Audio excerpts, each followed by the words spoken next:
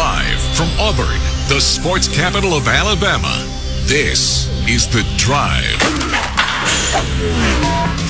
The Drive with Bill Cameron and Dan Peck on ESPN 106.7 and online at ESPNAU.com. To be a part of The Drive, call 334-321-1390, toll free at 888-382-7502, or email The Drive at ESPNAU.com.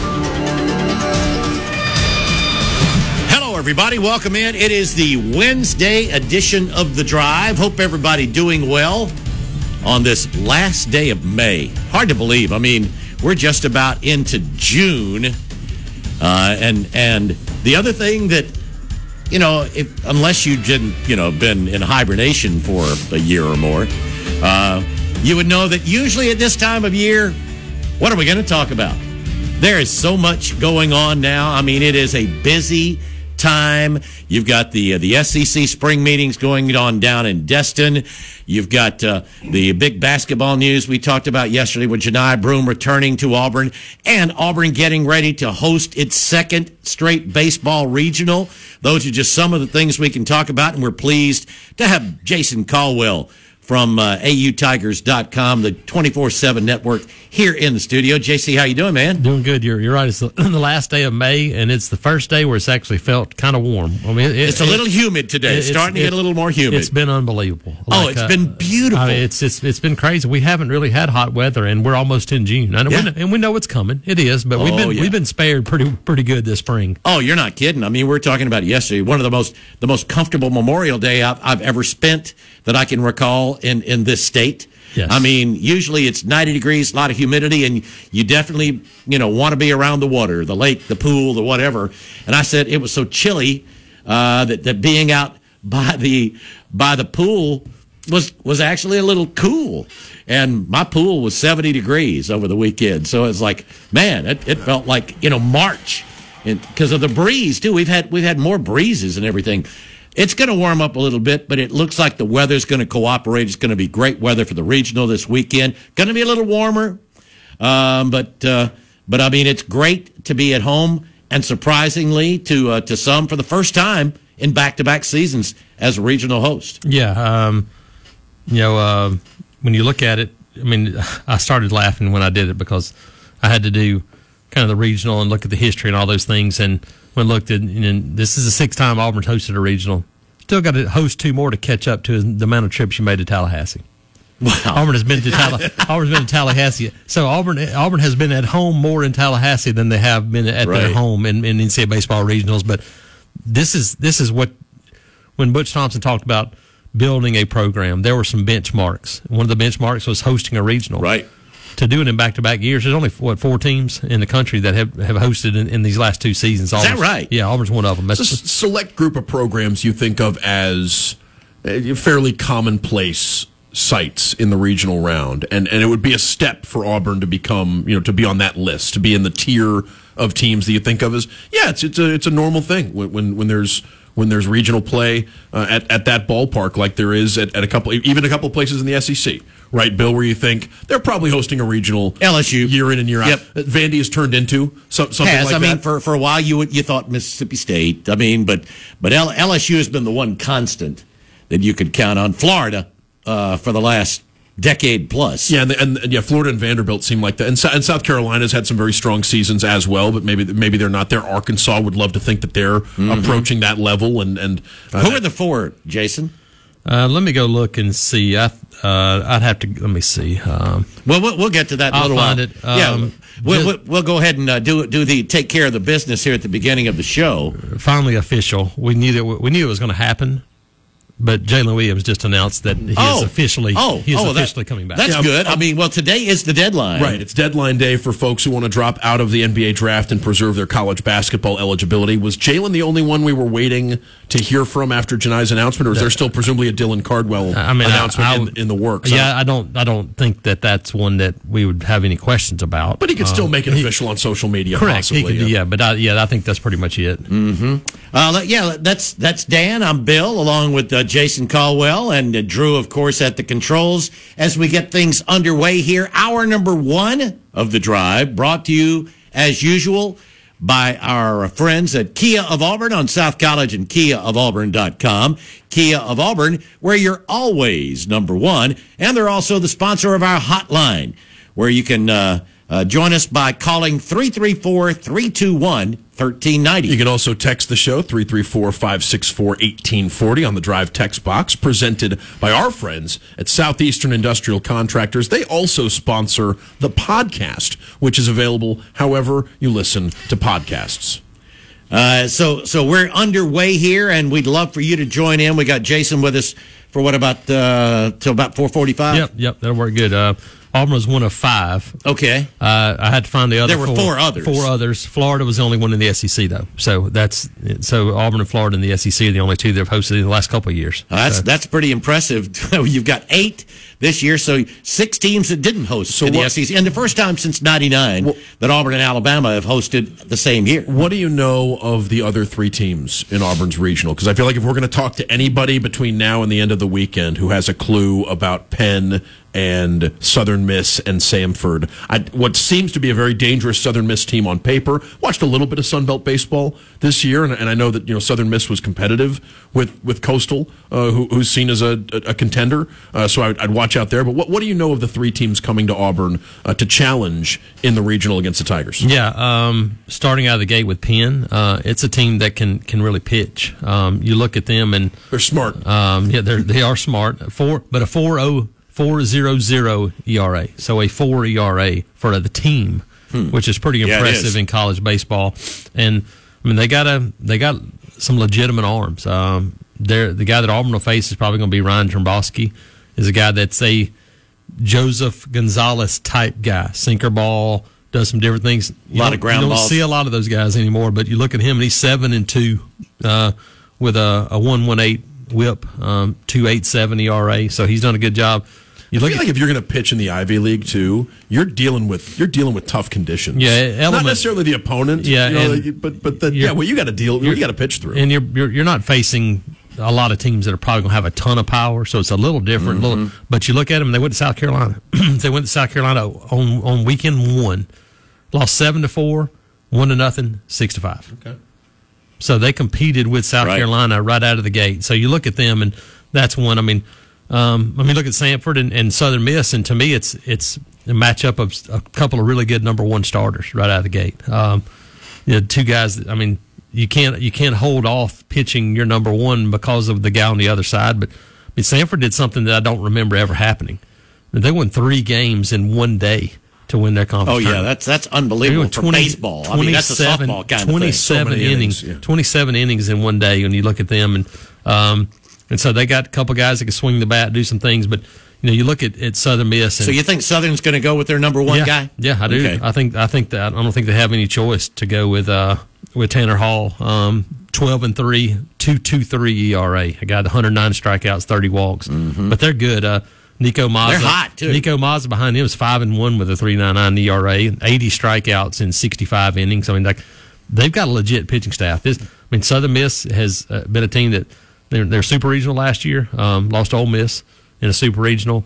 They're used to playing Mississippi State, Ole Miss. They played Mississippi State, Ole Miss, Alabama. They were 0-3 in those games, but 2 of them are really close. Now, the Alabama game wasn't close, but it's a good league too. But it is, and the thing about it is sometimes you get a misleading midweek. Sometimes it can be misleading because sometimes a team will throw their 1 or 2 guy in a midweek. Southern Miss doesn't do that because they don't have to. So you're probably going to be in better shape in a midweek game against them than maybe some other teams because they might not be as deep. But they got 6 or 7 guys that'll throw a ton, and you look at them. I thought before the dust settled in Montgomery, I thought that between Louisiana, Troy, Coastal, or Southern Miss, or if Texas State had won the thing, whoever was going to actually outlast everyone else and win the Sun Belt tournament was going to go into the NCAA's with some serious momentum because of who they just had to go through to win that thing. It happens to be Southern Miss, and they happen to be coming to Auburn, which is a matchup of 2 extremely hot teams over the final. I mean, Southern Miss more down the stretch to win the conference tournament, Auburn the second half of the season. But those are, I mean, that's if things shake out and we get Auburn Southern Miss in the second game or the second day, that's going to be a heck of a baseball game. Yeah. What you just don't know how it works. Sometimes teams carry momentum into the postseason. Other times they're worn out because of a conference tournament. I mean, Ole Miss last year lost the first game of the SEC tournament and won a national championship, and they were on the bubble.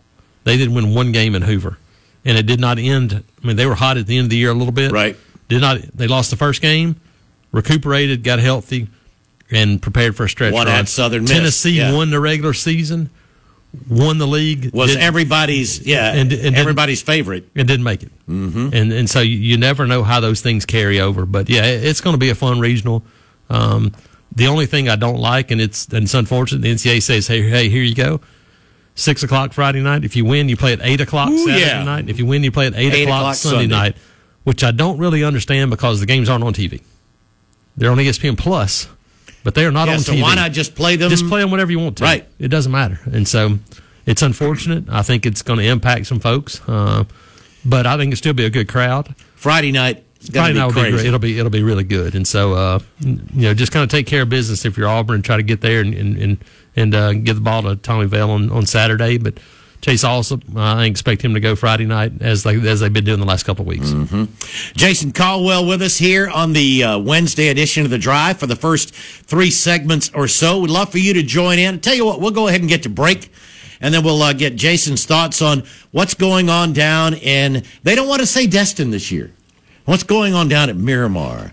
I mean, what Miramar Beach. I know, but do they think that sounds better? Well, I remember when there were between Destin and Panama City. Destin was desolate. Right. You remember Fulton Beach, Destin, Panama City. But it was nothing but sand. The notion that there were 100 towns between Destin and Panama City always struck me as like, where? Yeah. But that's things have changed, and now you've got sawgrass, seagrass. I think Miramar Beach begins at the county line, at the Okaloosa Walton County line, and then through like the 30A. The outlet malls, I believe, are technically in Miramar Beach. Yeah, Sandestin starts somewhere in there. Starts a little further down. But I forget if Sandestin's a town or a resort or both or what. It's a resort that now is thought of as a town. I think. But I wonder if the mail there is actually addressed to Miramar Beach too. I don't even. I've lost track. I don't know, but it's funny just hearing a lot of that. They're on this last couple of days. The Gulf Coast of the Florida Panhandle. Right. All right, so we'll be back with more. Hey, love for you to join in again. 334-321-1390 here on the Wednesday Drive.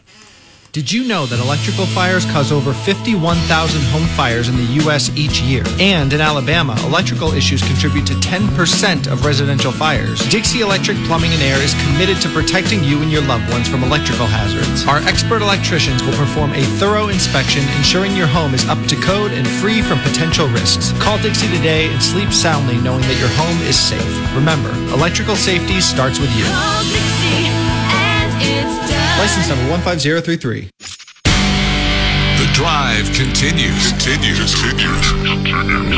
Drive with Bill Cameron and Dan Peck on ESPN 106.7. Online at ESPNAU.com. To be a part of The Drive, call 334-321-1390. Toll free at 888-382-7502. Or email The Drive at ESPNAU.com. Welcome back into The Drive here on this Wednesday afternoon. Bill, Dan, Jason Caldwell, Drew at the controls. And again, we'd love to hear from you. Anything that you want to talk about sports-wise. Let's talk about what's been going on or looks like maybe is just being put off down on the Gulf as SEC coaches and administrators meeting down there. Jason, I am sure Greg Sankey fully expected this to be behind them and just to be ironing out some details down there about future scheduling. We talk football, but there's a lot of scheduling to be determined when you add 2 more teams.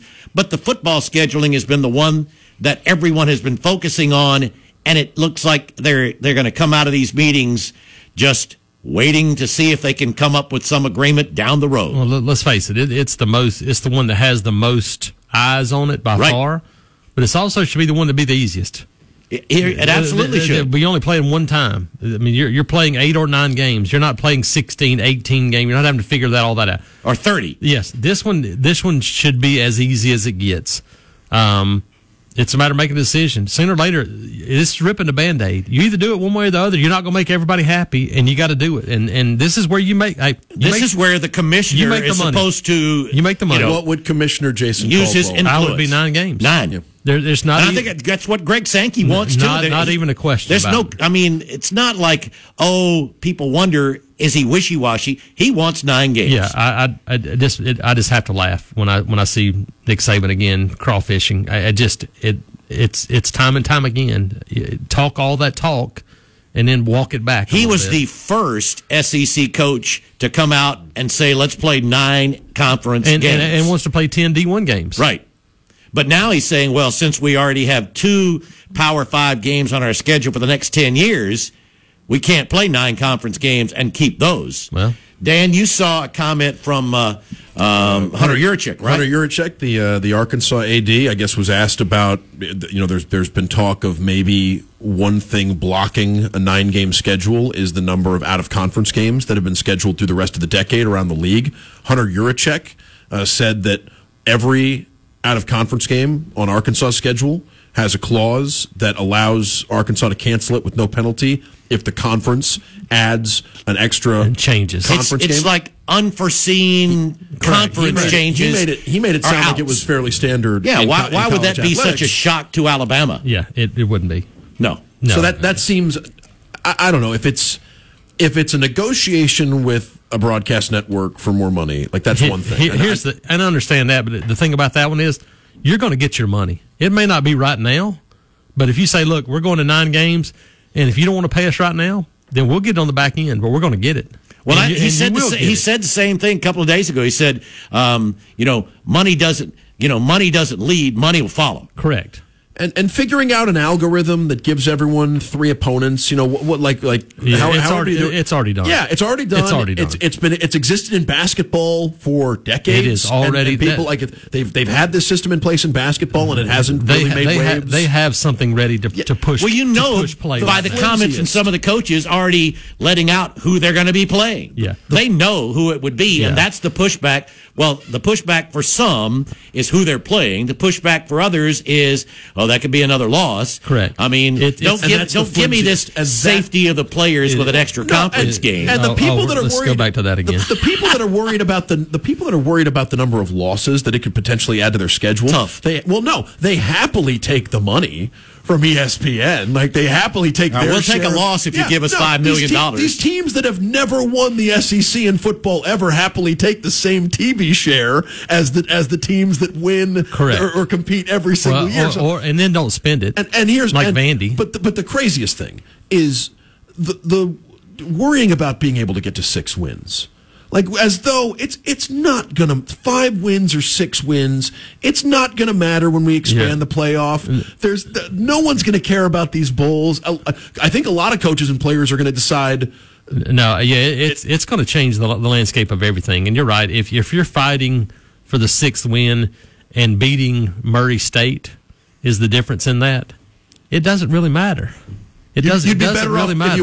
if you go 6-6. You're probably better off not going to the bowl. Jason, what I said a couple of days ago is, look, let's just give everybody that extra week of practice. That's what that's what you hear. The most important thing about a bowl is getting that practice time. Okay, so just practice. That's it. Let's don't worry about anything else, and then let's play. Let's play 9. The more conference games you play, I think, the better for the fans. Well, I think it's going to be better for everybody involved. Obviously, it's going to be better for TV. And here's where we are. If you want a balanced schedule, that's as close as you're going to get to a balanced schedule with 16 teams. And you can always readjust it every 4 years or so. And see, that's the other part of it.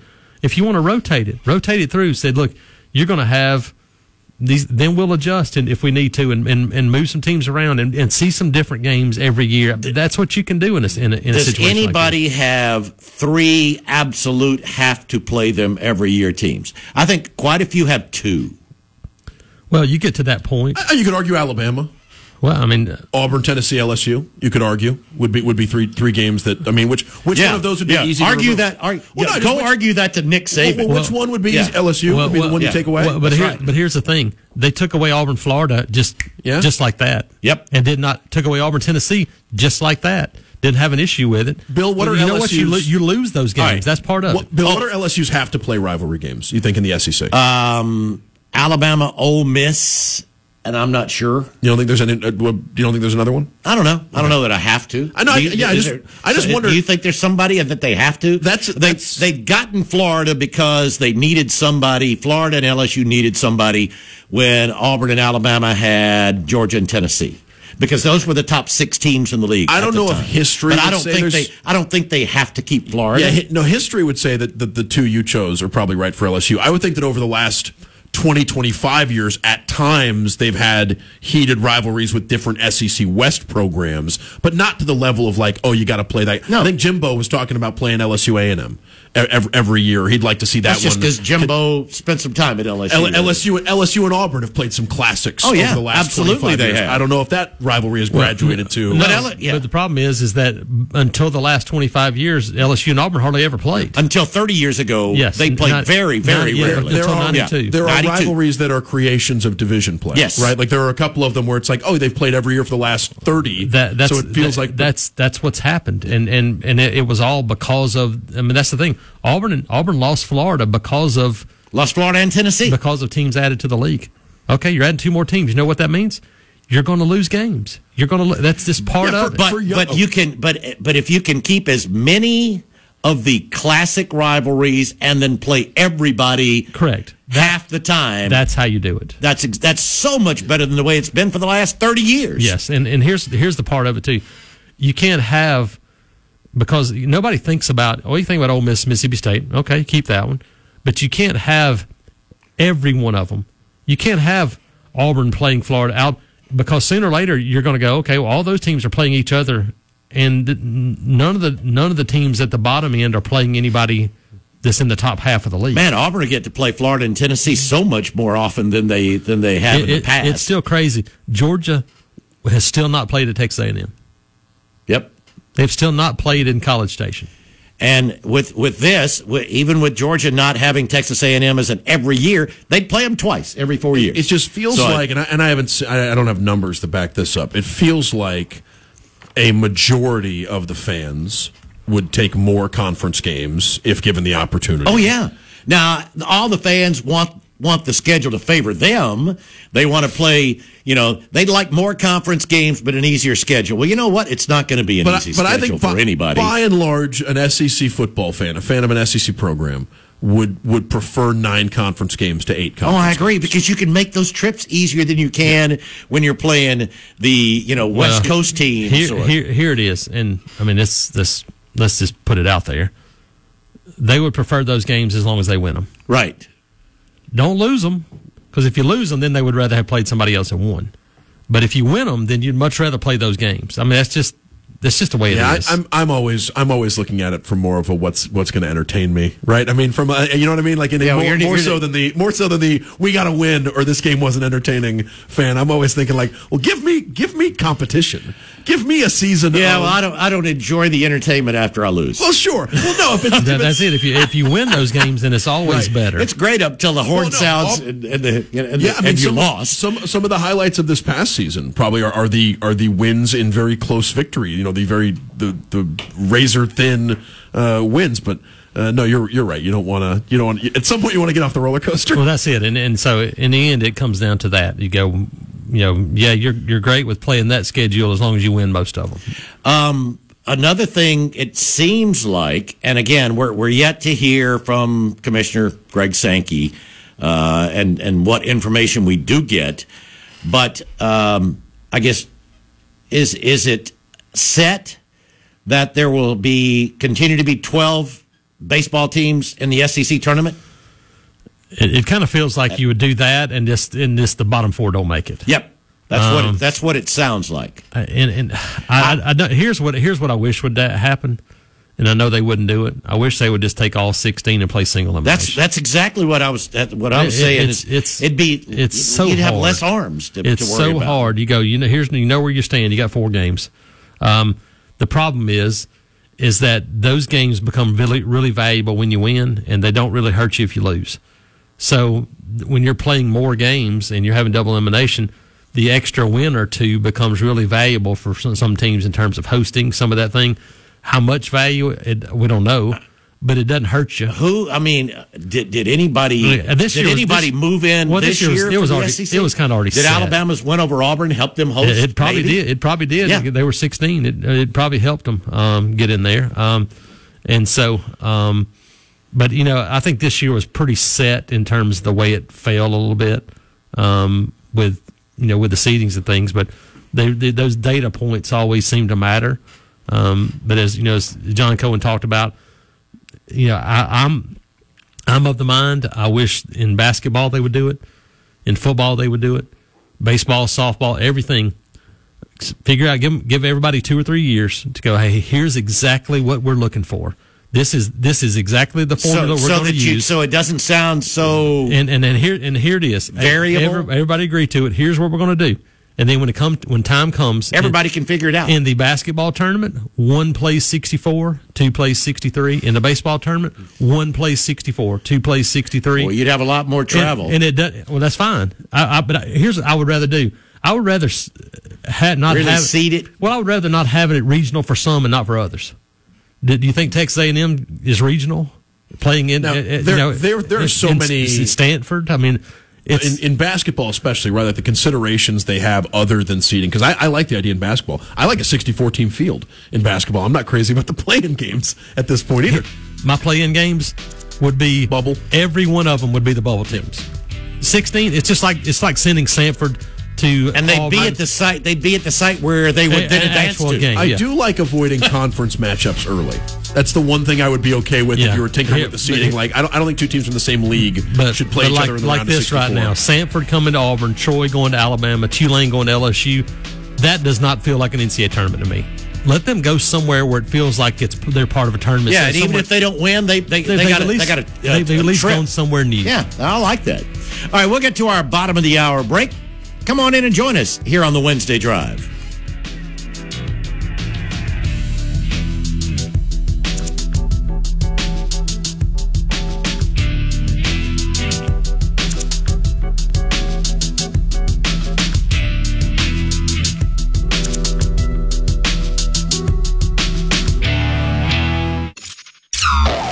Time to churn up some more yardage on The Drive.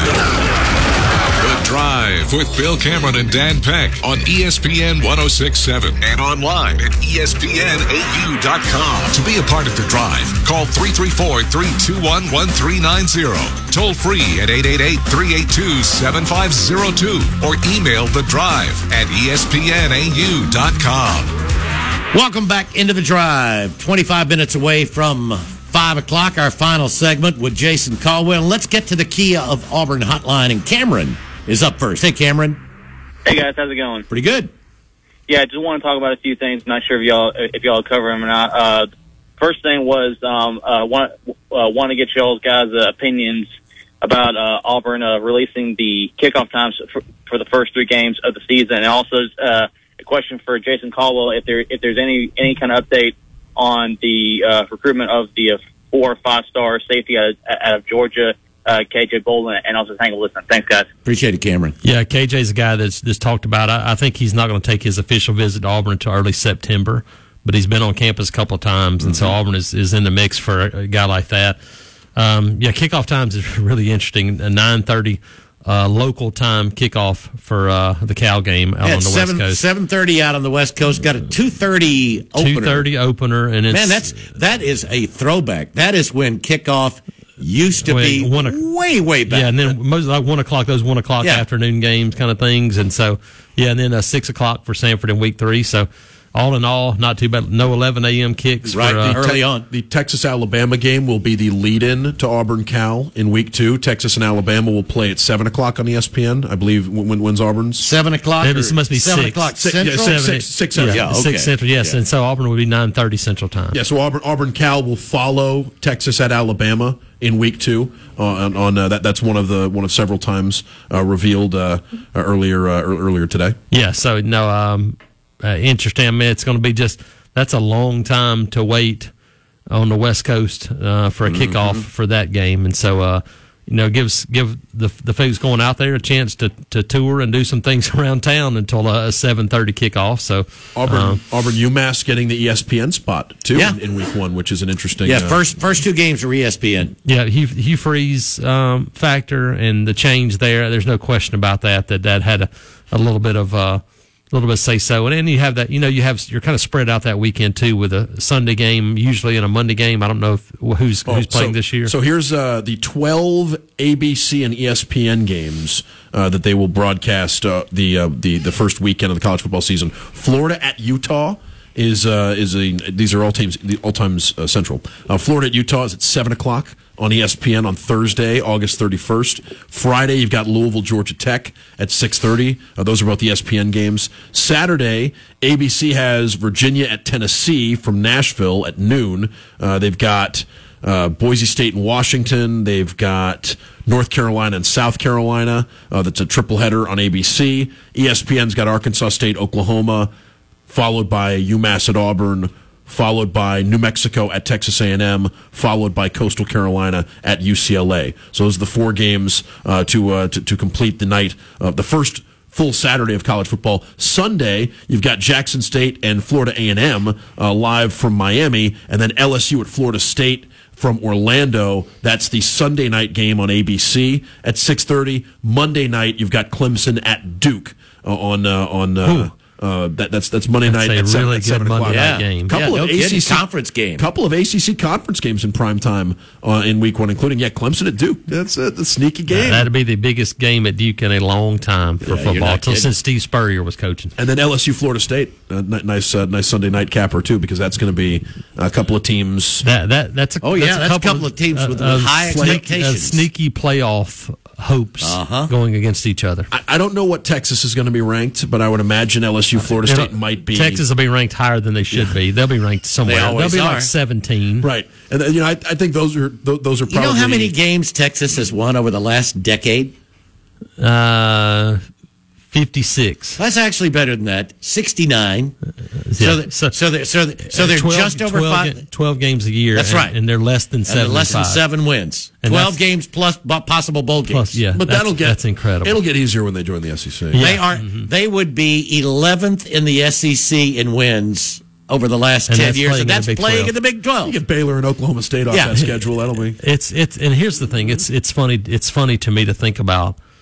As a young boy, Texas, you thought about, that Texas, USC, Alabama, and Notre Dame. You go that was about the schools. Yeah, and Ohio State. There was Nebraska. Yeah. There was some in there, but you thought about there were that handful of schools. But Texas was one of them. Absolutely one of them. And I remember Auburn playing Texas in the early '80s, and they're still pretty good. '83, that team was good. Lost to Georgia. Oh, yeah, they were.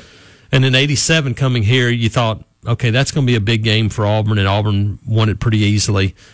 And then you think about, other than a handful of times, Vince Young and a couple of times, they haven't really been a factor for 40 years. No, they've been, they had, a string of a decade where they lost at least 4 or 5 games every year. The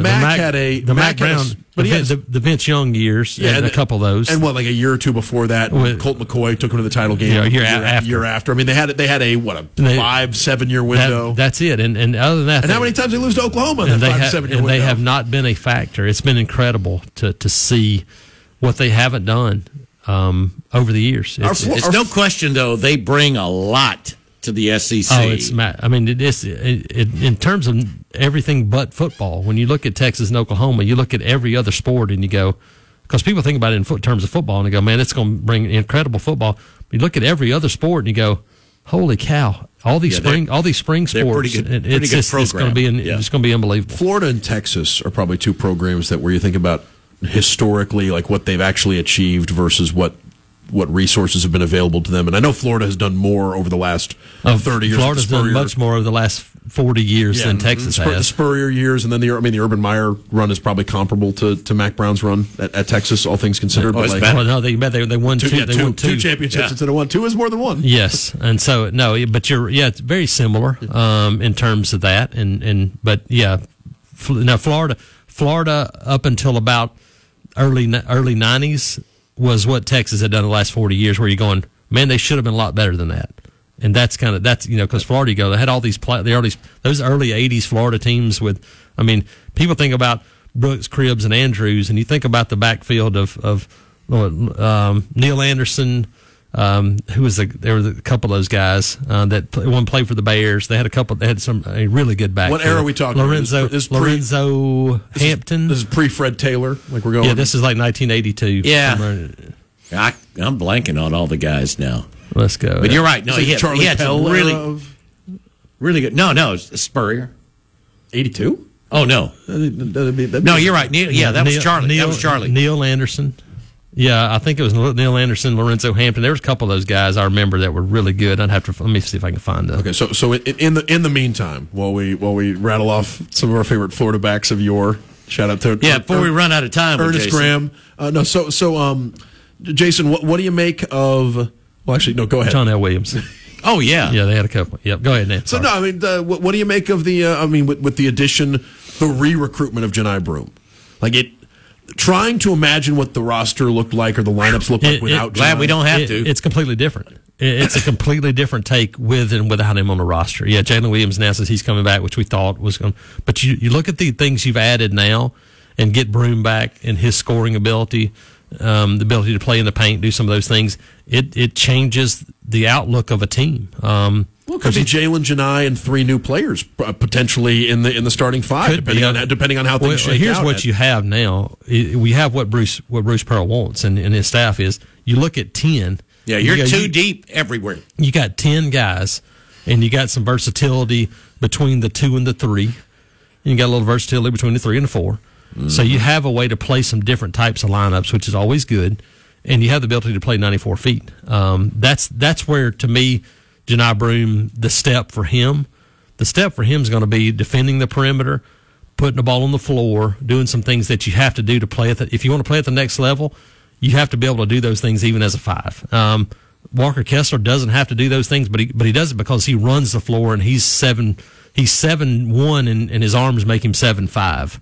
It's so much easier for Bruce Pearl to play for his teams to play his preferred style of defense when he can go to the bench when someone gets tired. Yes, yeah, and this gives him keep the ball pressure up, and this gives him the opportunity. And you've got different looks depending on what you're going after. I want to see how Denver gels with the rest of these guys. I want to see Chad Baker-Mazara and what he potentially brings. Chaney Johnson. I'm looking forward to all of them. I saw Chaney Johnson after I think the Missouri series in baseball. Ran into him in the parking lot, and long length. You added more length than an Auburn team's had. He and Janai were walking around. Is what it was. Yeah, so you've had a lot more length than Auburn teams have had in the past. That's a big deal.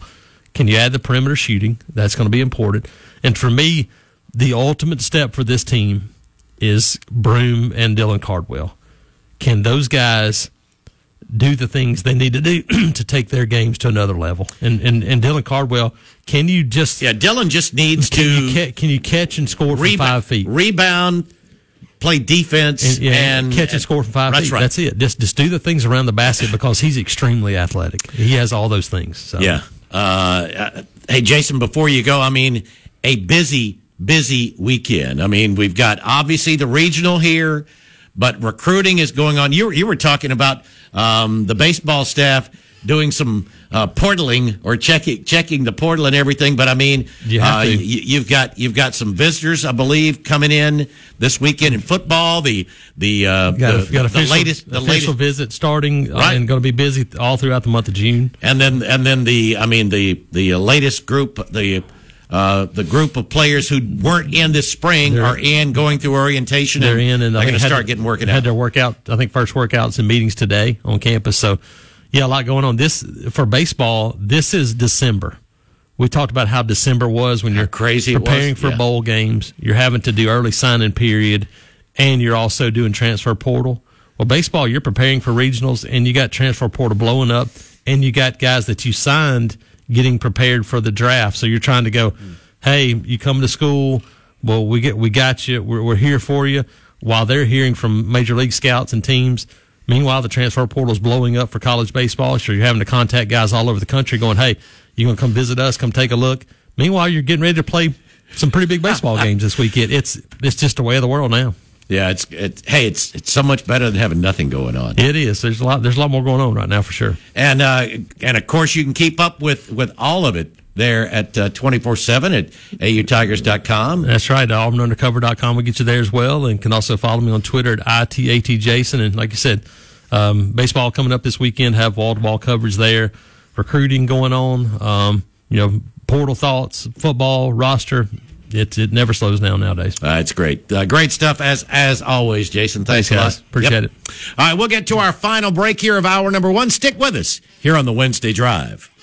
DQ presents how to get the most from your next DQ treat run.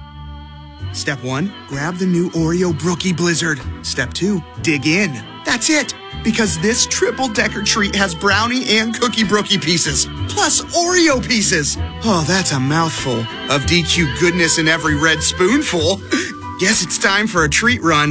Because the Oreo Brookie Blizzard is here for a limited time. Only at DQ. Happy tastes good.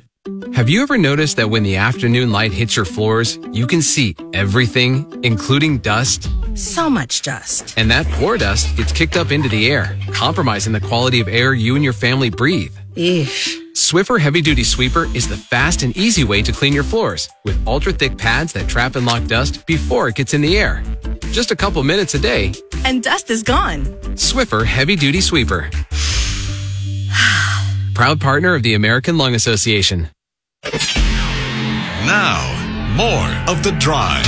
The Drive with Bill Cameron and Dan Peck on ESPN 106.7 and online at ESPNAU.com. To be a part of The Drive, call 334-321-1390. Toll free at 888-382-7502 or email The Drive at ESPNAU.com. Welcome back in. Final segment of hour number 1 of The Drive here on this Wednesday. Our thanks to Jason Caldwell for joining us, as he does here on Wednesdays. And great stuff from Jason, as always. Yeah, I mean, obviously, the big topic that is going on about the SEC meetings is about the SEC football schedule, which it appears much more likely now. They're not going to come out of this week with any firm announcement. I mean, it's funny because a couple of weeks ago, really leading all up through the spring, Greg Sankey even said he expected to have an announcement about the SEC schedule format well before the SEC meetings. Then came March, then came April, and May. It's like, well, when's it going to happen? And then you started hearing some of the comments from schools about 8-game, loss of a home game, safety for players playing an extra conference game. You didn't really hear many coaches, but you heard that schools were concerned about that win to get them bowl eligible. And then Nick Saban didn't like the 3 teams if those were the 3 they were going to get. And you started hearing, you knew there was some discontent. But that's when I thought Greg Sankey was going to whip the guys in, and it's like, this is what it's going to be. This is the best for the conference. You knew that Texas and Oklahoma are proponents of a 9-game conference schedule, but it just has there's been more and more discourse and complaints. How much of it do you think is that they want ESPN to fork over? It's a rumor. It's rumored. I think it's part of it. I don't think it's all of it. I think that's a great reason now to go, well, we're not going to do it if we don't get more money. When your commissioner is saying, if you do it, you're going to get more money. Dellinger's saying that the schools that are opposed, some of them want what they estimate to be $5 million per school added on to the SEC's budget from ESPN. Anything to not have to play that 9th conference game, I think, is what some of the schools are doing. How many games are you adding to the schedule if you add a 9th conference game to that? That's an extra 8 games, right? Yeah. It's because you need 16 teams each. Okay. Yes. So they believe that the cost of 8 extra conference games should be something in the neighborhood. Should be 16 times 5, $80 million. They think that's what it should cost ESPN for those marquee. For 8 games? That means they're paying $10 million a game, $5 million to each team. Yeah, so that's what they're that apparently, because those are the numbers from the Dellinger article about what some of the schools. Hey, you know what? If word got out today that the ESPN was going to do that, tomorrow you'd hear we need 10 million per team. It's not, nothing's going to be enough right now for some teams that don't want another possible loss on their schedule. I mean, and I don't think Greg Sankey wants to say, all right, we're going to play an 8-game conference schedule, and you must play 2 other Power 5 teams. That's what Nick Saban's saying right now. But I don't think Greg Sankey wants to say that because the schools that don't want to play a 9th conference game don't want to play 2 Power 5 teams either. Let's see if I can find the Dellinger quote, because I don't want to... All right. In the meantime, I can give you some of the numbers that I was working on today. I was thinking, all right, what people have said is, well, this isn't fair, that isn't fair. I was talking yesterday about you could rank the teams. Well, how do you rank them? I looked at the last 5 years and the last 10 years. And it's interesting that the top 4 teams stay the same over the last 5 years and 10 years. The bottom 4 teams, well, the bottom 3 teams are unchanged over the last 5 or 10 years. So it's the teams in the middle that are the only differences over the last 5 and 10 years. So you know who the top 4 are. You know who the bottom 3 are in this 16-team league. Drew, how much time do I have before music? Not much. All right, we'll talk about a this. minute. We'll talk about this because Dellinger had some quotes about about what is expected from ESPN for by what's expected by the SEC from ESPN if they're going to add an extra round of an extra conference game to everyone's schedule. And it's interesting because I wonder how much of this is driving the negotiation. So we'll talk more about this in a second. And I'd love our listeners, tell me what you think should be used to come up with a fair schedule. What do you use the last 5 years?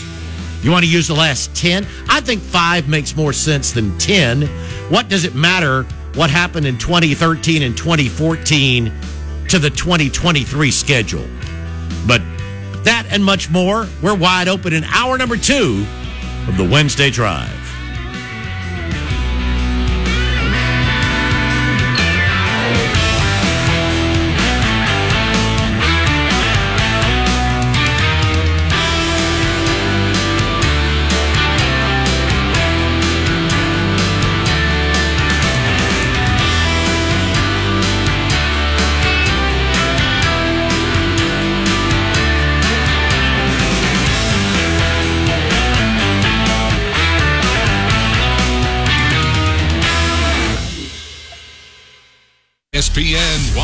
ESPN 106.7, WGZZ HD3 Waverly, and W294AR Auburn Opelika.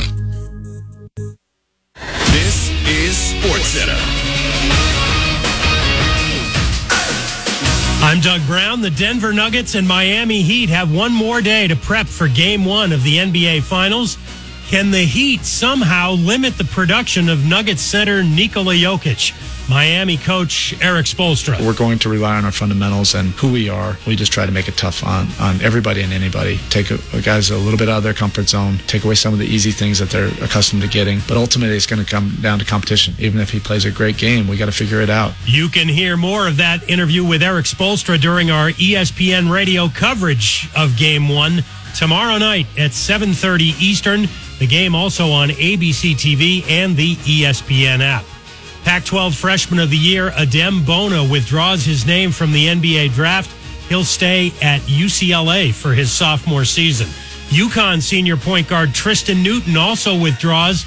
He'll play a second season for the national champs. And ESPN's Jonathan Gavoni reports Colorado junior Tristan Da Silva withdraws from the draft. He'll stay with the Buffaloes for another season.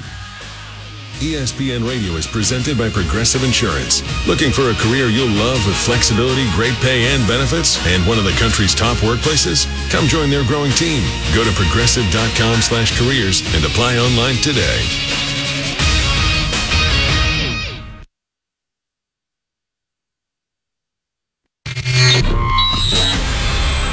Live from Auburn, the sports capital of Alabama, this is The Drive.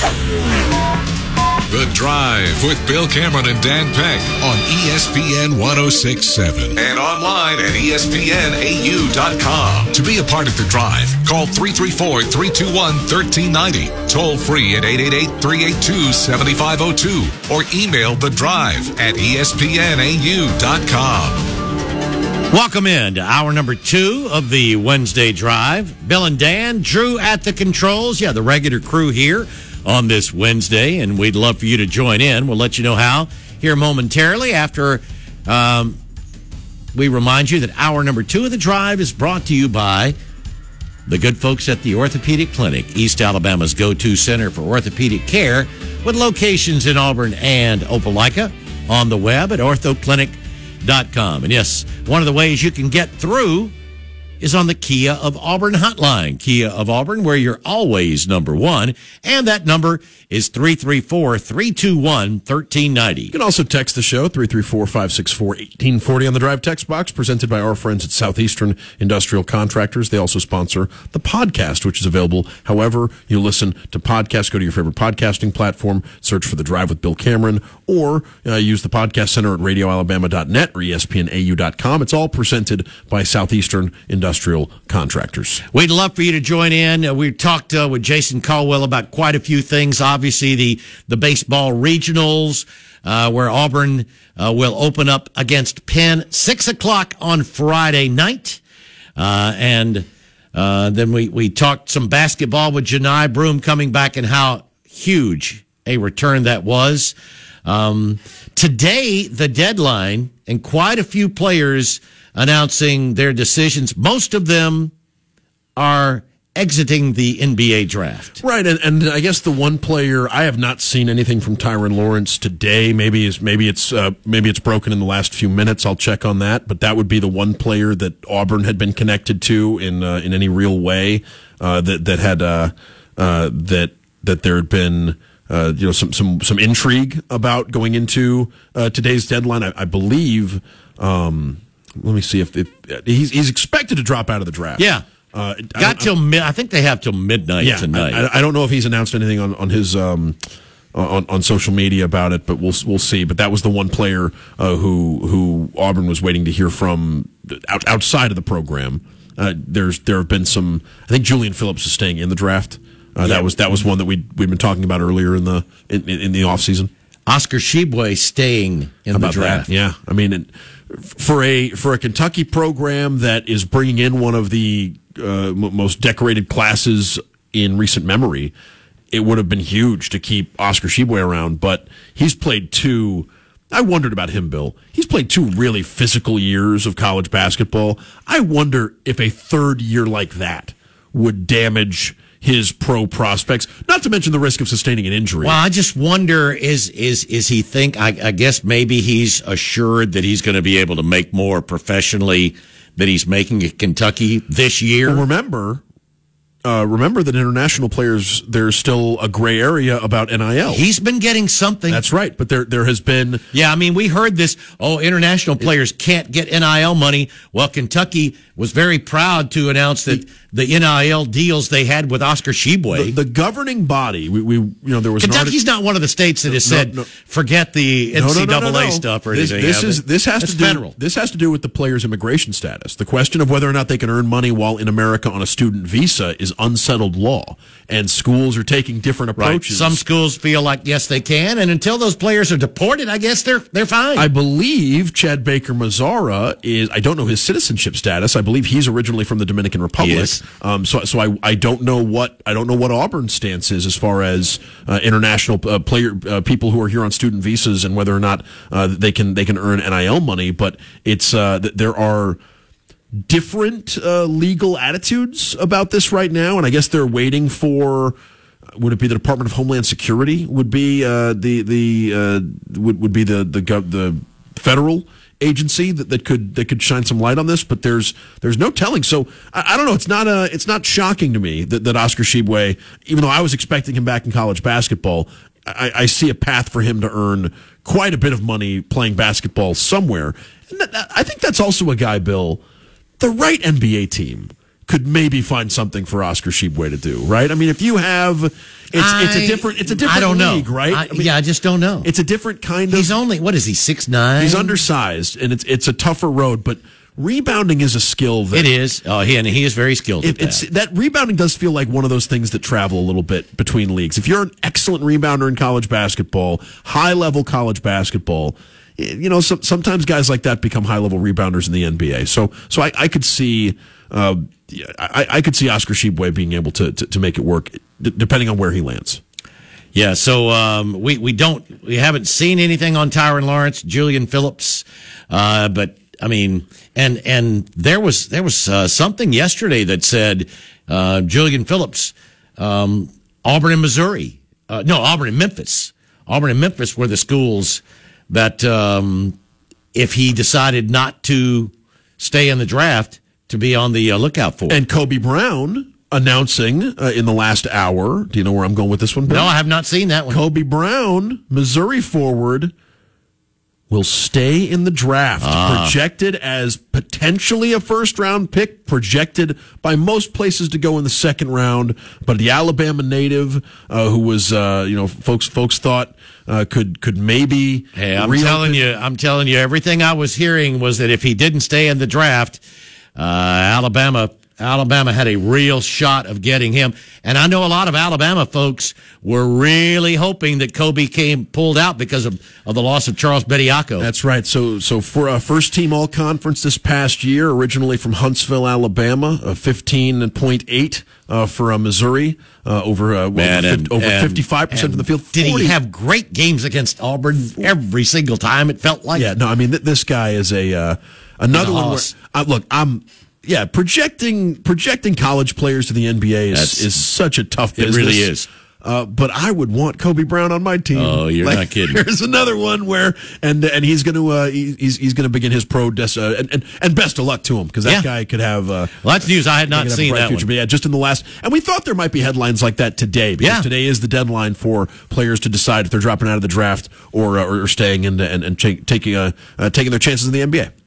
334-321-1390. That is the Kia of Auburn hotline. One thing we have not heard, that news, there has not been any news about the future SEC football schedules. Lot of speculation. The speculation, boy, early on, it was, it felt like almost a sure thing that we're going to have a 9-game SEC schedule. We may at some point down the road, but it sure doesn't appear that we're going to go into 2024 when Texas and Oklahoma join the SEC with a 9-game conference schedule. Yeah, it just feels like there's some pushback on a variety of fronts. And Bill and I were looking at the Ross Dellinger article over the break, and he had a couple of. Some of it is anonymously sourced from Dellinger, but I believe what he's talking about when he says the belief is, and the numbers that Dellinger cited, their belief is that within the league, a 9th game would be worth an additional $5 million per school in additional revenue each year. So that would mean. I wonder how much they get on the average per conference game. What is the deal that ESPN has? Let's see if I can find the with number. The SEC. Drew, look, see if you can find that. What was that again? The current the ESPN deal for SEC football. What is that worth? Well, try to figure, because if I wonder if it's anywhere in the ballpark of that $5 million per team that Dellinger is hearing from multiple SEC personnel. Right, and so the let me see if I can find the numbers on without the additional, and this is from Dellinger's reporting. Without ESPN providing an additional, let's go there. So ESPN is not obligated, according to Dellinger's report. ESPN is not obligated to provide more money if the SEC adds a conference game to everyone's schedule. If the SEC goes to 9 from 8, ESPN does not have to pay more.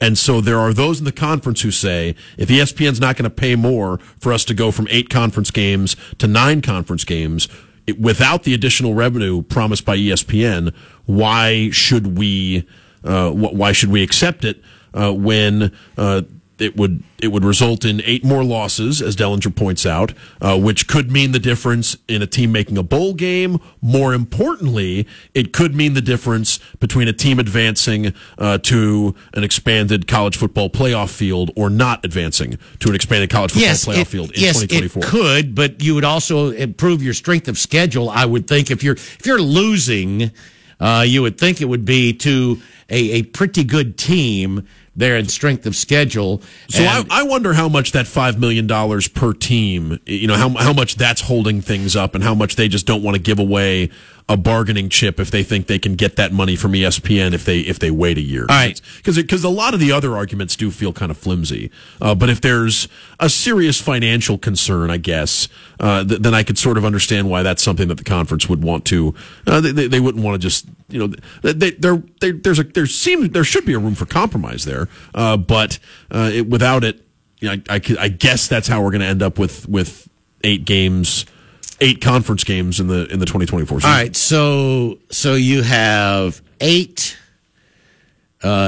conference games, 14 teams. That's 56 games, right? Right. All right. So right now it's I'm reading a report that when the deal was done, it said the SEC would reportedly take home $300 million annually. $300 million. For 56 games, yeah, I can see where $5 million per game, $5 million games, $280. Now, is that deal just for football?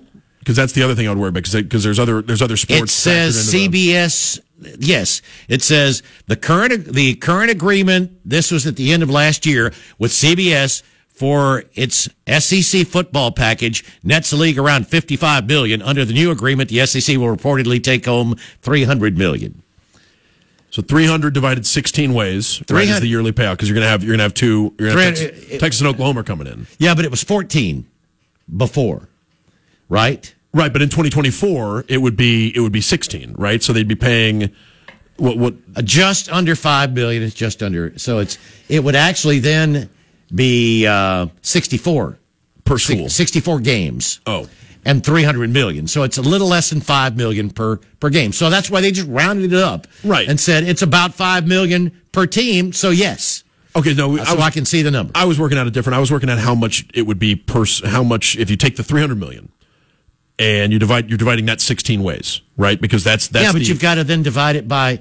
They're talking per game. They're talking per game. $5 million per game. But that's about. If you do 60, if you have 8 teams playing 8 games, 16 teams playing 8 games, each team plays each other, so that's 8 times 8, 64 into $300 million is, at $5 million each would be $320 million. So they're saying, yes, give us $5 million more and we'll play that extra game. 15 football and 8 men's basketball games is the deal for the $300 million. So you can sort of figure out what they're paying per game going from that. So if you wanted to add, and then I guess adding, they would have extra conference games to provide as part of that. And the league is saying if they're not going to pay us extra for it, why not?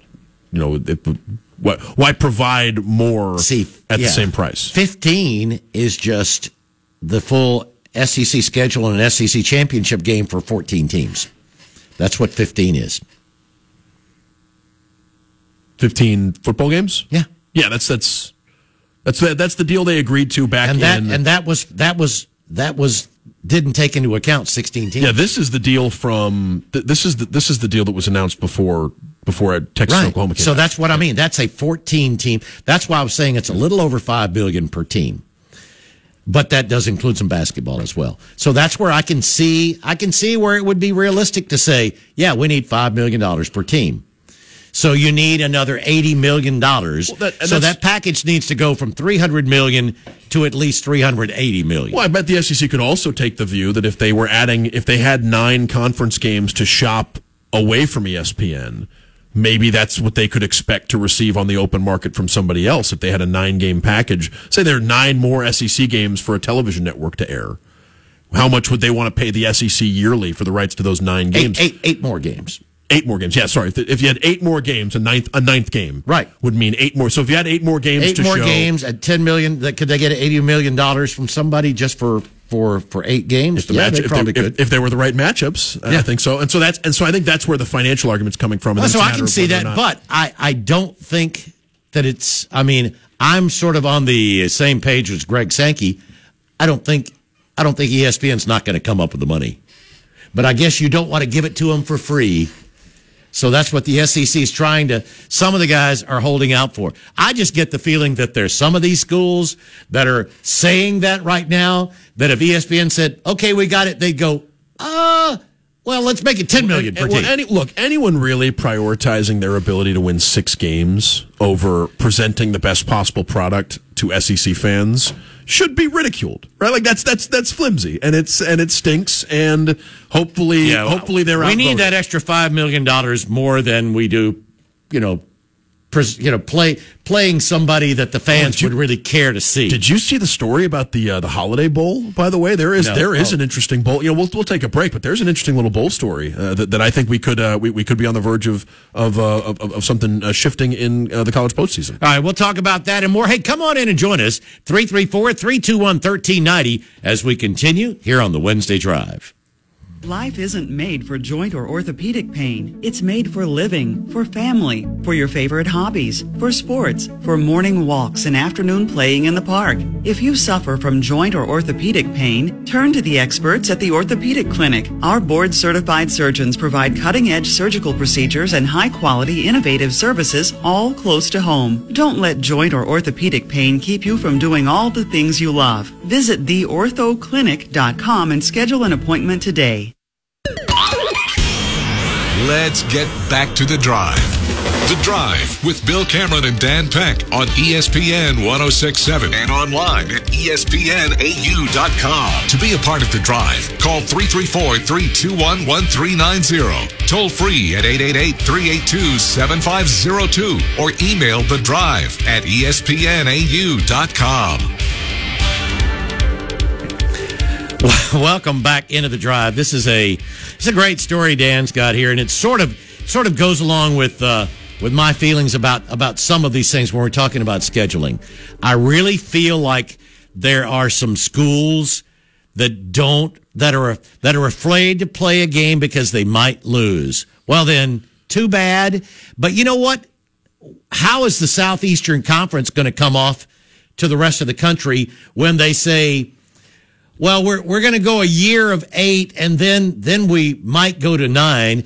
The Southeastern Conference is going to appear that it is afraid to play a 9-game schedule like the Big Ten, like the Pac-12, like the Big 12 have been doing. Especially the Big Ten, because that's increasingly the only we're playing 9 games, but the SEC is afraid that it's going to hurt. And it is. I mean, maybe it is, but go ahead and do it. And that also is the way I feel about some people that probably are a little younger. I mean, I'm being the ageist in me is coming out, who go, I don't want to play Georgia because we might lose.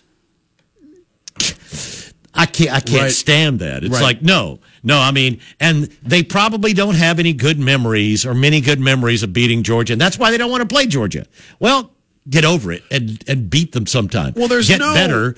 And beat them. There's no realistic path to where Auburn's playing 9 conference games and Georgia's not one of them, right? Like that rivalry is one of those. Like it's in that sort of field where now. I mean, if you can't say anything about we're going to keep rivalries and not keep Auburn Georgia. Now, if the whole league was on board with 1-8, with 1-7, and Auburn, Georgia was one of the casualties of it. Like, I would think I'd be more disappointed about the fact that we're playing 8 conference games than the loss of Auburn, Georgia in that situation. I don't know. I'd be both ways. Yeah, I'd be upset both ways. And it really does. And it feels like the worst way forward, right? Like that's just I don't get. Aside from the financials, I don't really get why there are folks that are really adamant for 8 SEC. Well, you know what's going to happen? You have 9, but you know what's going to happen in 2024? You're going to keep. I think you'll keep playing as if it were divisions, even though we know that there will not be divisions. Greg Sankey has said there will not be divisions.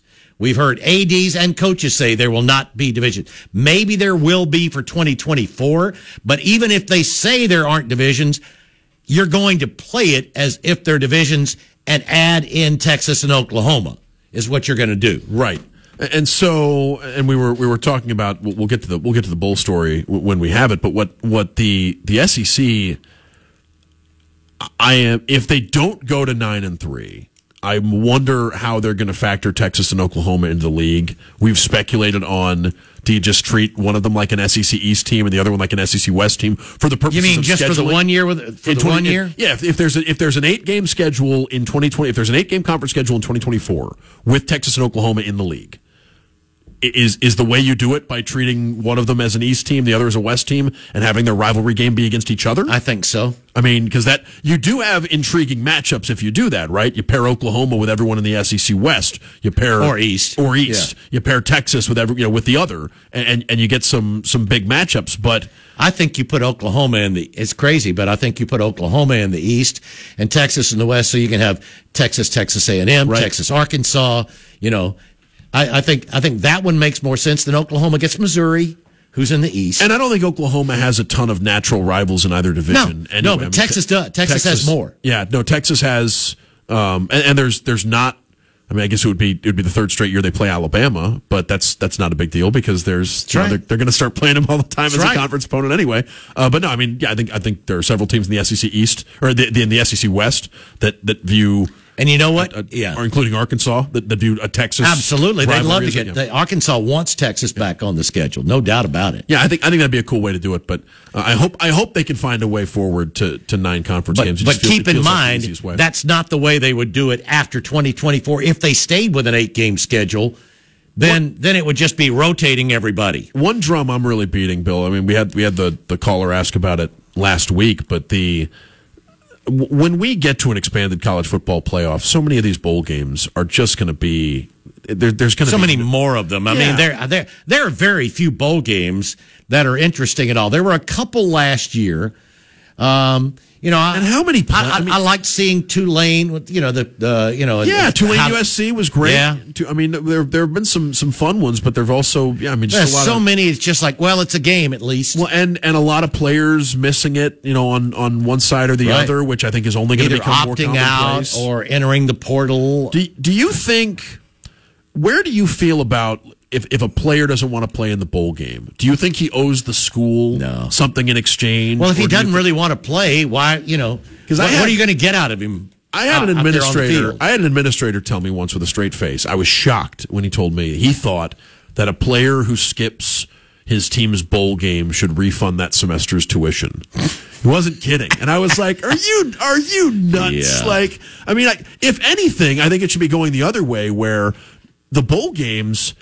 I would have no problem with paying the players an appearance fee. You tell that administrator it's almost like you've done well enough during the semester to opt out of the final. Yeah, what about those first 12 games? Those didn't count. Yeah. The player didn't help you in those. No, I just think that there's. I mean, if you and it's commercialization of it or whatever, but like if you want to let the bowls just directly pay the players to participate in that game.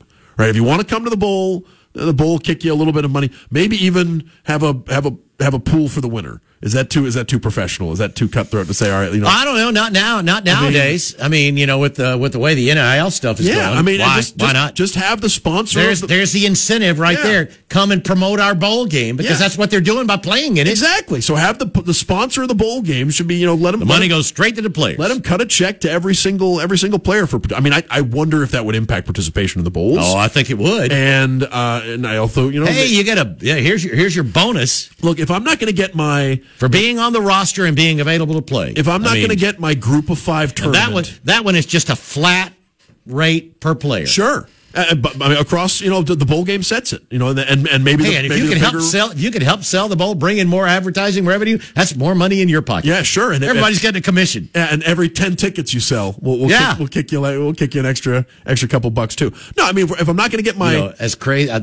That could actually work. I know. And occasionally, look, I got a low batting average, but when I connect, they go far. Bill, the Bulls. I don't know. Just between the expanded playoff and where things are headed on that front, it doesn't seem like there's much of a future for for the Bulls, and I think they're going to have to find a way to get creative. Now, like we said yesterday, I mean, the only reason for bowls now is space for ads, for the selling of ads and gambling, and to hold that's up. That's really what other reasons to hold up growth in the SEC because you're worried about the path to 6 wins. I mean, how great is it to add a trophy to your trophy case for that 7th win that you might get in the season? But we got to get into this. We got to get to our bottom of the hour. Got to get to this one about the Holiday Bowl from a couple of years back. When we come back, again, phones are wide open. They'd love for you to join in here on the Wednesday Drive.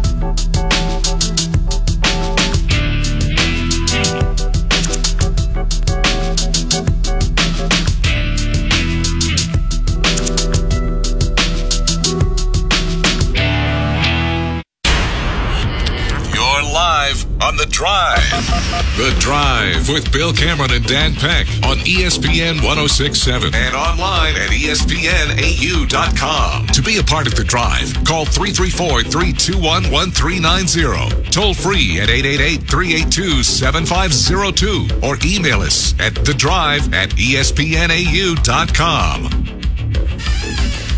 Welcome back into the Drive. Final half hour here on this Wednesday with Bill and Dan. Drew at the controls.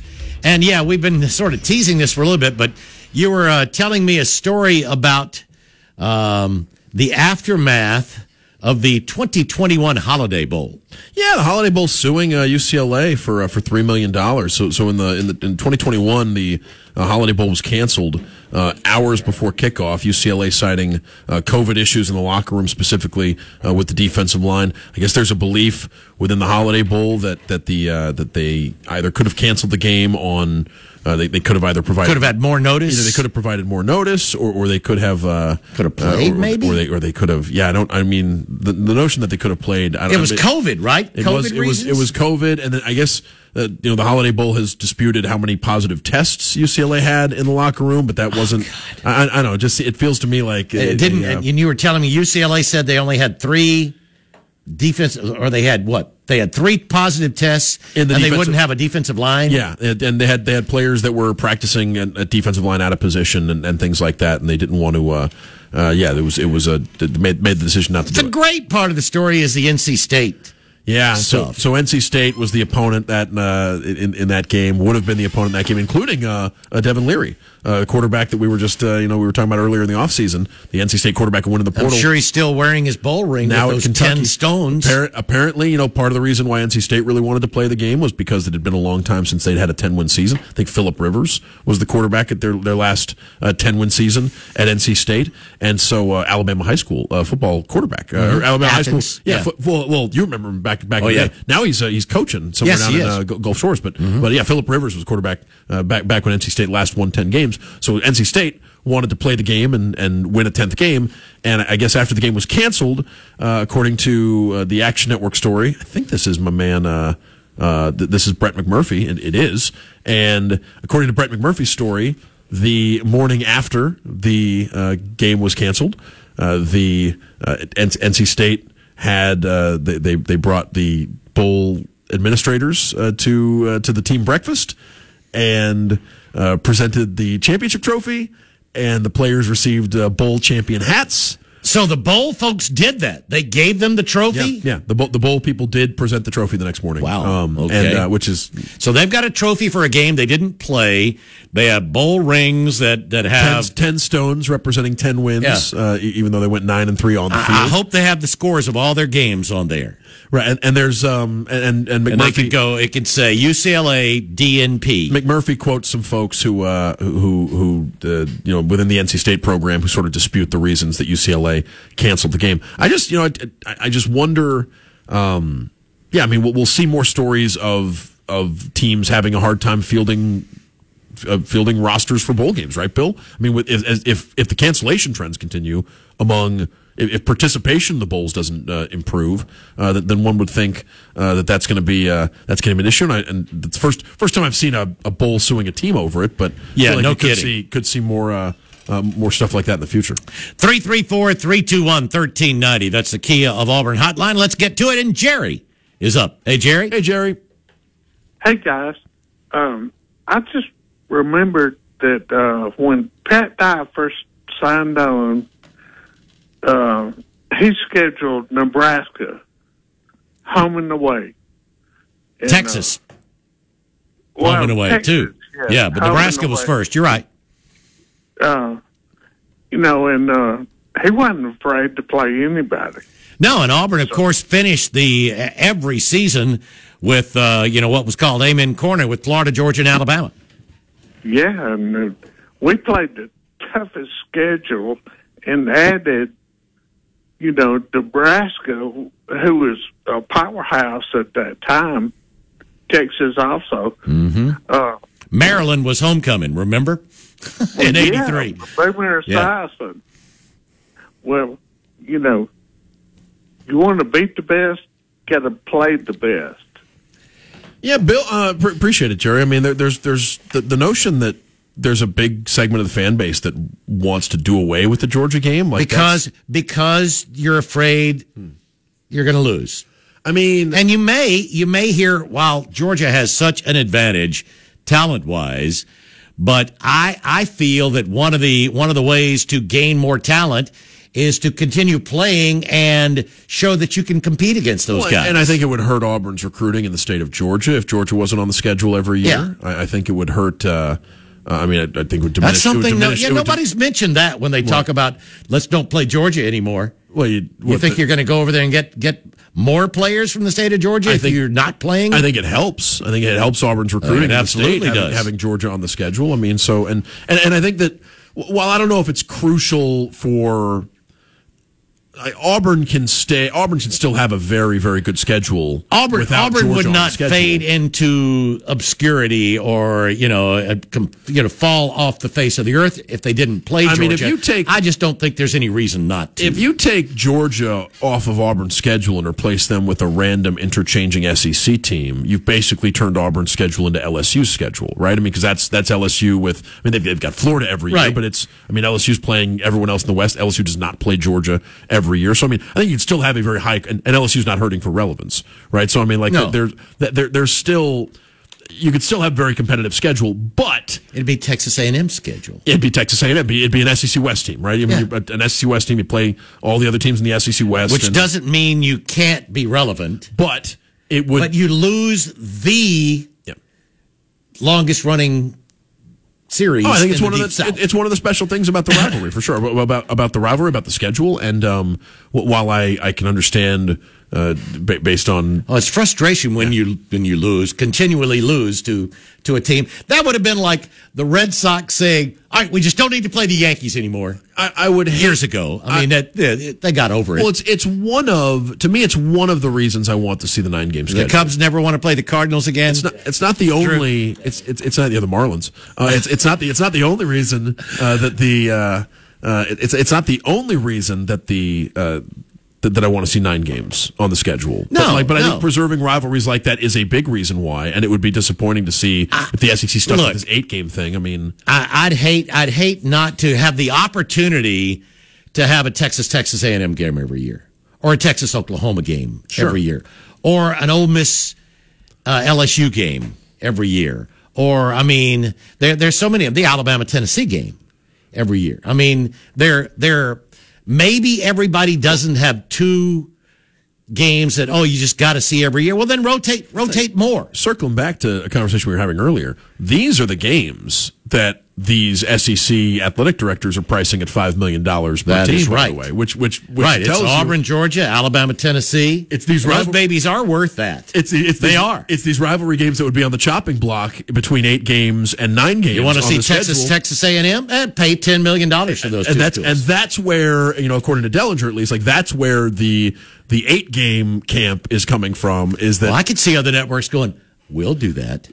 We'll pay $10 million for Georgia Auburn, and I for want, Alabama Tennessee, for Texas A&M. But I wonder if the current contract allows them to actually shop it elsewhere. I don't believe it does. And so it's just a matter of exclusive of getting ESPN to acknowledge that that those extra games would be worth something, or not playing them, which would be unfortunate. Right. But that would be that's the threat. That's what you threaten. It's a shame that that's the leverage. Looks like we're going to have to go another year before we get that. And we might have a year with limited disruption, right? Because if the rotation in that first year were those rivalry games, then you could maybe. I think that first year you're going to get all those games. But that year you're threatening without them, like that's the leverage the conference. Yeah, if we have to go to a 1-7, we're losing these. That's the leverage the conference would have to get more money from ESPN. Yeah, we'd love your thoughts on that. 334-321-1390 as we continue here on the Wednesday drive. So what's the viewpoint of just to get are there anti-Georgia? Like, are there folks who are just there are a lot of folks that just, I'm sick and tired of Georgia. They sometimes they won't say I'm sick and tired of losing to them. They'll just go, they've become such jerks. Yeah, but you're gonna have to play them. I mean, they're not like, you're not switching leagues. Like, I mean, that's right. You're still going to have to see them every other year. If things go well, you might see them at the end of the season and still have to deal with them. So I mean, I don't know. I'd be interested to hear the pitch if someone wanted to do, like 3 conference games, 3 permanent rivals for Auburn that didn't include Georgia. Well, you might have some that would say, well, let's get rid of Georgia and put LSU in that spot and go Alabama, LSU. I don't know, Alabama, LSU. And that would be more a product of the folks who have seen, like that's the games that Auburn has played every year for the last 30. And then Alabama would go, hey, fine, you take LSU, we'll take Vandy. And you can have Alabama, Georgia, and LSU. Right, but I'm not sure. God, I've heard some Auburn people say that. Now, that's too far. Oh, wanting LSU. You've lost your minds. Yeah. You've lost your minds. I'm trying for some kind of balance or parity and in the scheduling, at least. 334-321-1390. And Anthony is up next. Hey, Anthony. Hey, guys. How you guys doing? Pretty good. Well, I can understand ESPN is out of money and don't want to pay for extra games. Is that correct? Not exactly. ESPN's making, they're still doing all right. It's that ESPN would not have to pay if the SEC changed their schedule. ESPN has negotiated the deal, and they've they negotiated the deal, and there were 14 teams in the SEC. Right. The deal goes into a time period where the SEC has 16, and ESPN's going, hey, we've got a deal. And good for you that you added 16. And apparently teams. There's a belief within the conference from some schools that they should go ahead and go to 9 games even without additional promised money from ESPN. Greg Sankey is definitely in that camp, feeling like the SEC will dominate and that will bring more money. But I think some of the administrators and coaches feel like, hey, if there's no guaranteed money, we're not going to give anything. Well, how about this? How about, I've been hearing all this about permanent games and rotating games.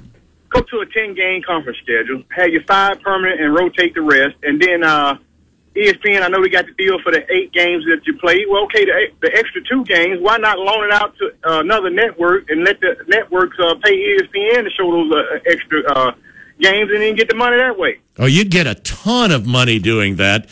But some of those schools that are hiding behind the money thing now are going to come out and go, absolutely not. No, they don't want to lose a lot of games. And I would say I think it was strategic on ESPN's part to only have the SEC on ESPN because they bought CBS's share of that. Right. I mean, when you watch the SEC on television moving forward, it's going to be on the ESPN family of networks. Right. Unless there's an out-of-conference game, that allows like an SEC team to go play Notre Dame or something. A non-conference road game might be able to be carried. Maybe, right? Might on be Fox on or another something. network. Yeah, they might play a Big 12 team or something, but the vast majority are going to be on ESPN by design. I don't think ESPN's crazy about the idea of the SEC going and shopping those games to someone else, even if ESPN gets. But you're right. That's the way to rotate more teams is to go to a 10-game schedule. You've got 5 permanent. You rotate the other 10, 5 in and 5 out. Yeah. You spoke about worried about losing games. Well, okay. How about the NCAA say, well, okay, if a conference is going to play a 10-game conference schedule like I just mentioned, then we're going to allow you to go ahead and schedule 2 Division I AA schools for the remaining 2 games and make it 12-game schedule if you do that. And then I think that would solve the problem. Well, one of the things that I'd heard that Greg Sankey was just hinting at is that the bowl selection committee might penalize conferences that don't play 9 conference games. And so you'd get a bonus if you're the Big 10 or the Big 12 because you play those 9 conference games. It would be a way to... Strong arm's not the right verb, but it would be a way for the SEC. It would be a way for the committee to urge teams to strongly encourage. Yeah, to urge teams to play at least 9 conference. Kind of the same way the committee making a conference championship a prerequisite for hosting games or making it to that first round, the bye. You can't get that if you don't win your conference championship. It's sort of a way to urge Notre Dame into thinking about getting a conference alignment potentially. Well, that was my 3 or 4 cents, guys. I appreciate it. Y'all have a good one. Good stuff, Anthony. Appreciate the call. We need to get to our final break of the afternoon. Still time for you to join in as we wind it down here on the Wednesday Drive. Tom. The Drive continues. The Drive with Bill Cameron and Dan Peck on ESPN 106.7. Online at ESPNAU.com. To be a part of The Drive, call 334-321-1390. Toll free at 888-382-7502 or email The Drive at ESPNAU.com. Welcome back in. Final few minutes of the Wednesday Drive. Yeah, some interesting conversation there, and all this is going to do is going to keep it going. I mean, if the SEC can't come to some, and I think it's going to be pretty nebulous. It's going to be, we're continuing to work on future scheduling. We're going to hear there's no rush. They should. Because this is 2024 we're talking about. They should televise the vote.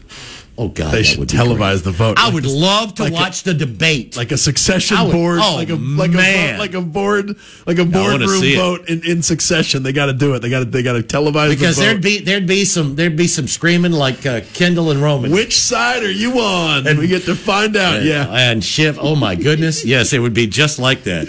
Are you? Yeah. Like, you're not serious people. You are not serious people. No, so it's I think we could find out more about at least what the conference plans to do in 2024. I mean, that could be a pay-per-view. I mean, I would SEC Network. I'd subscribe to that. Yeah, you want ESPN to fork over some extra money for content. Put that baby. There you go. Put that one on the SEC Network. Let's see how your team, your school really feels. Excited about baseball. You're going to those games, right? Oh yeah, you're gonna be there Friday after the show, right? Like Jason said, though, that's late for the winners on Saturday and Sunday, and it is odd that they're just ESPN.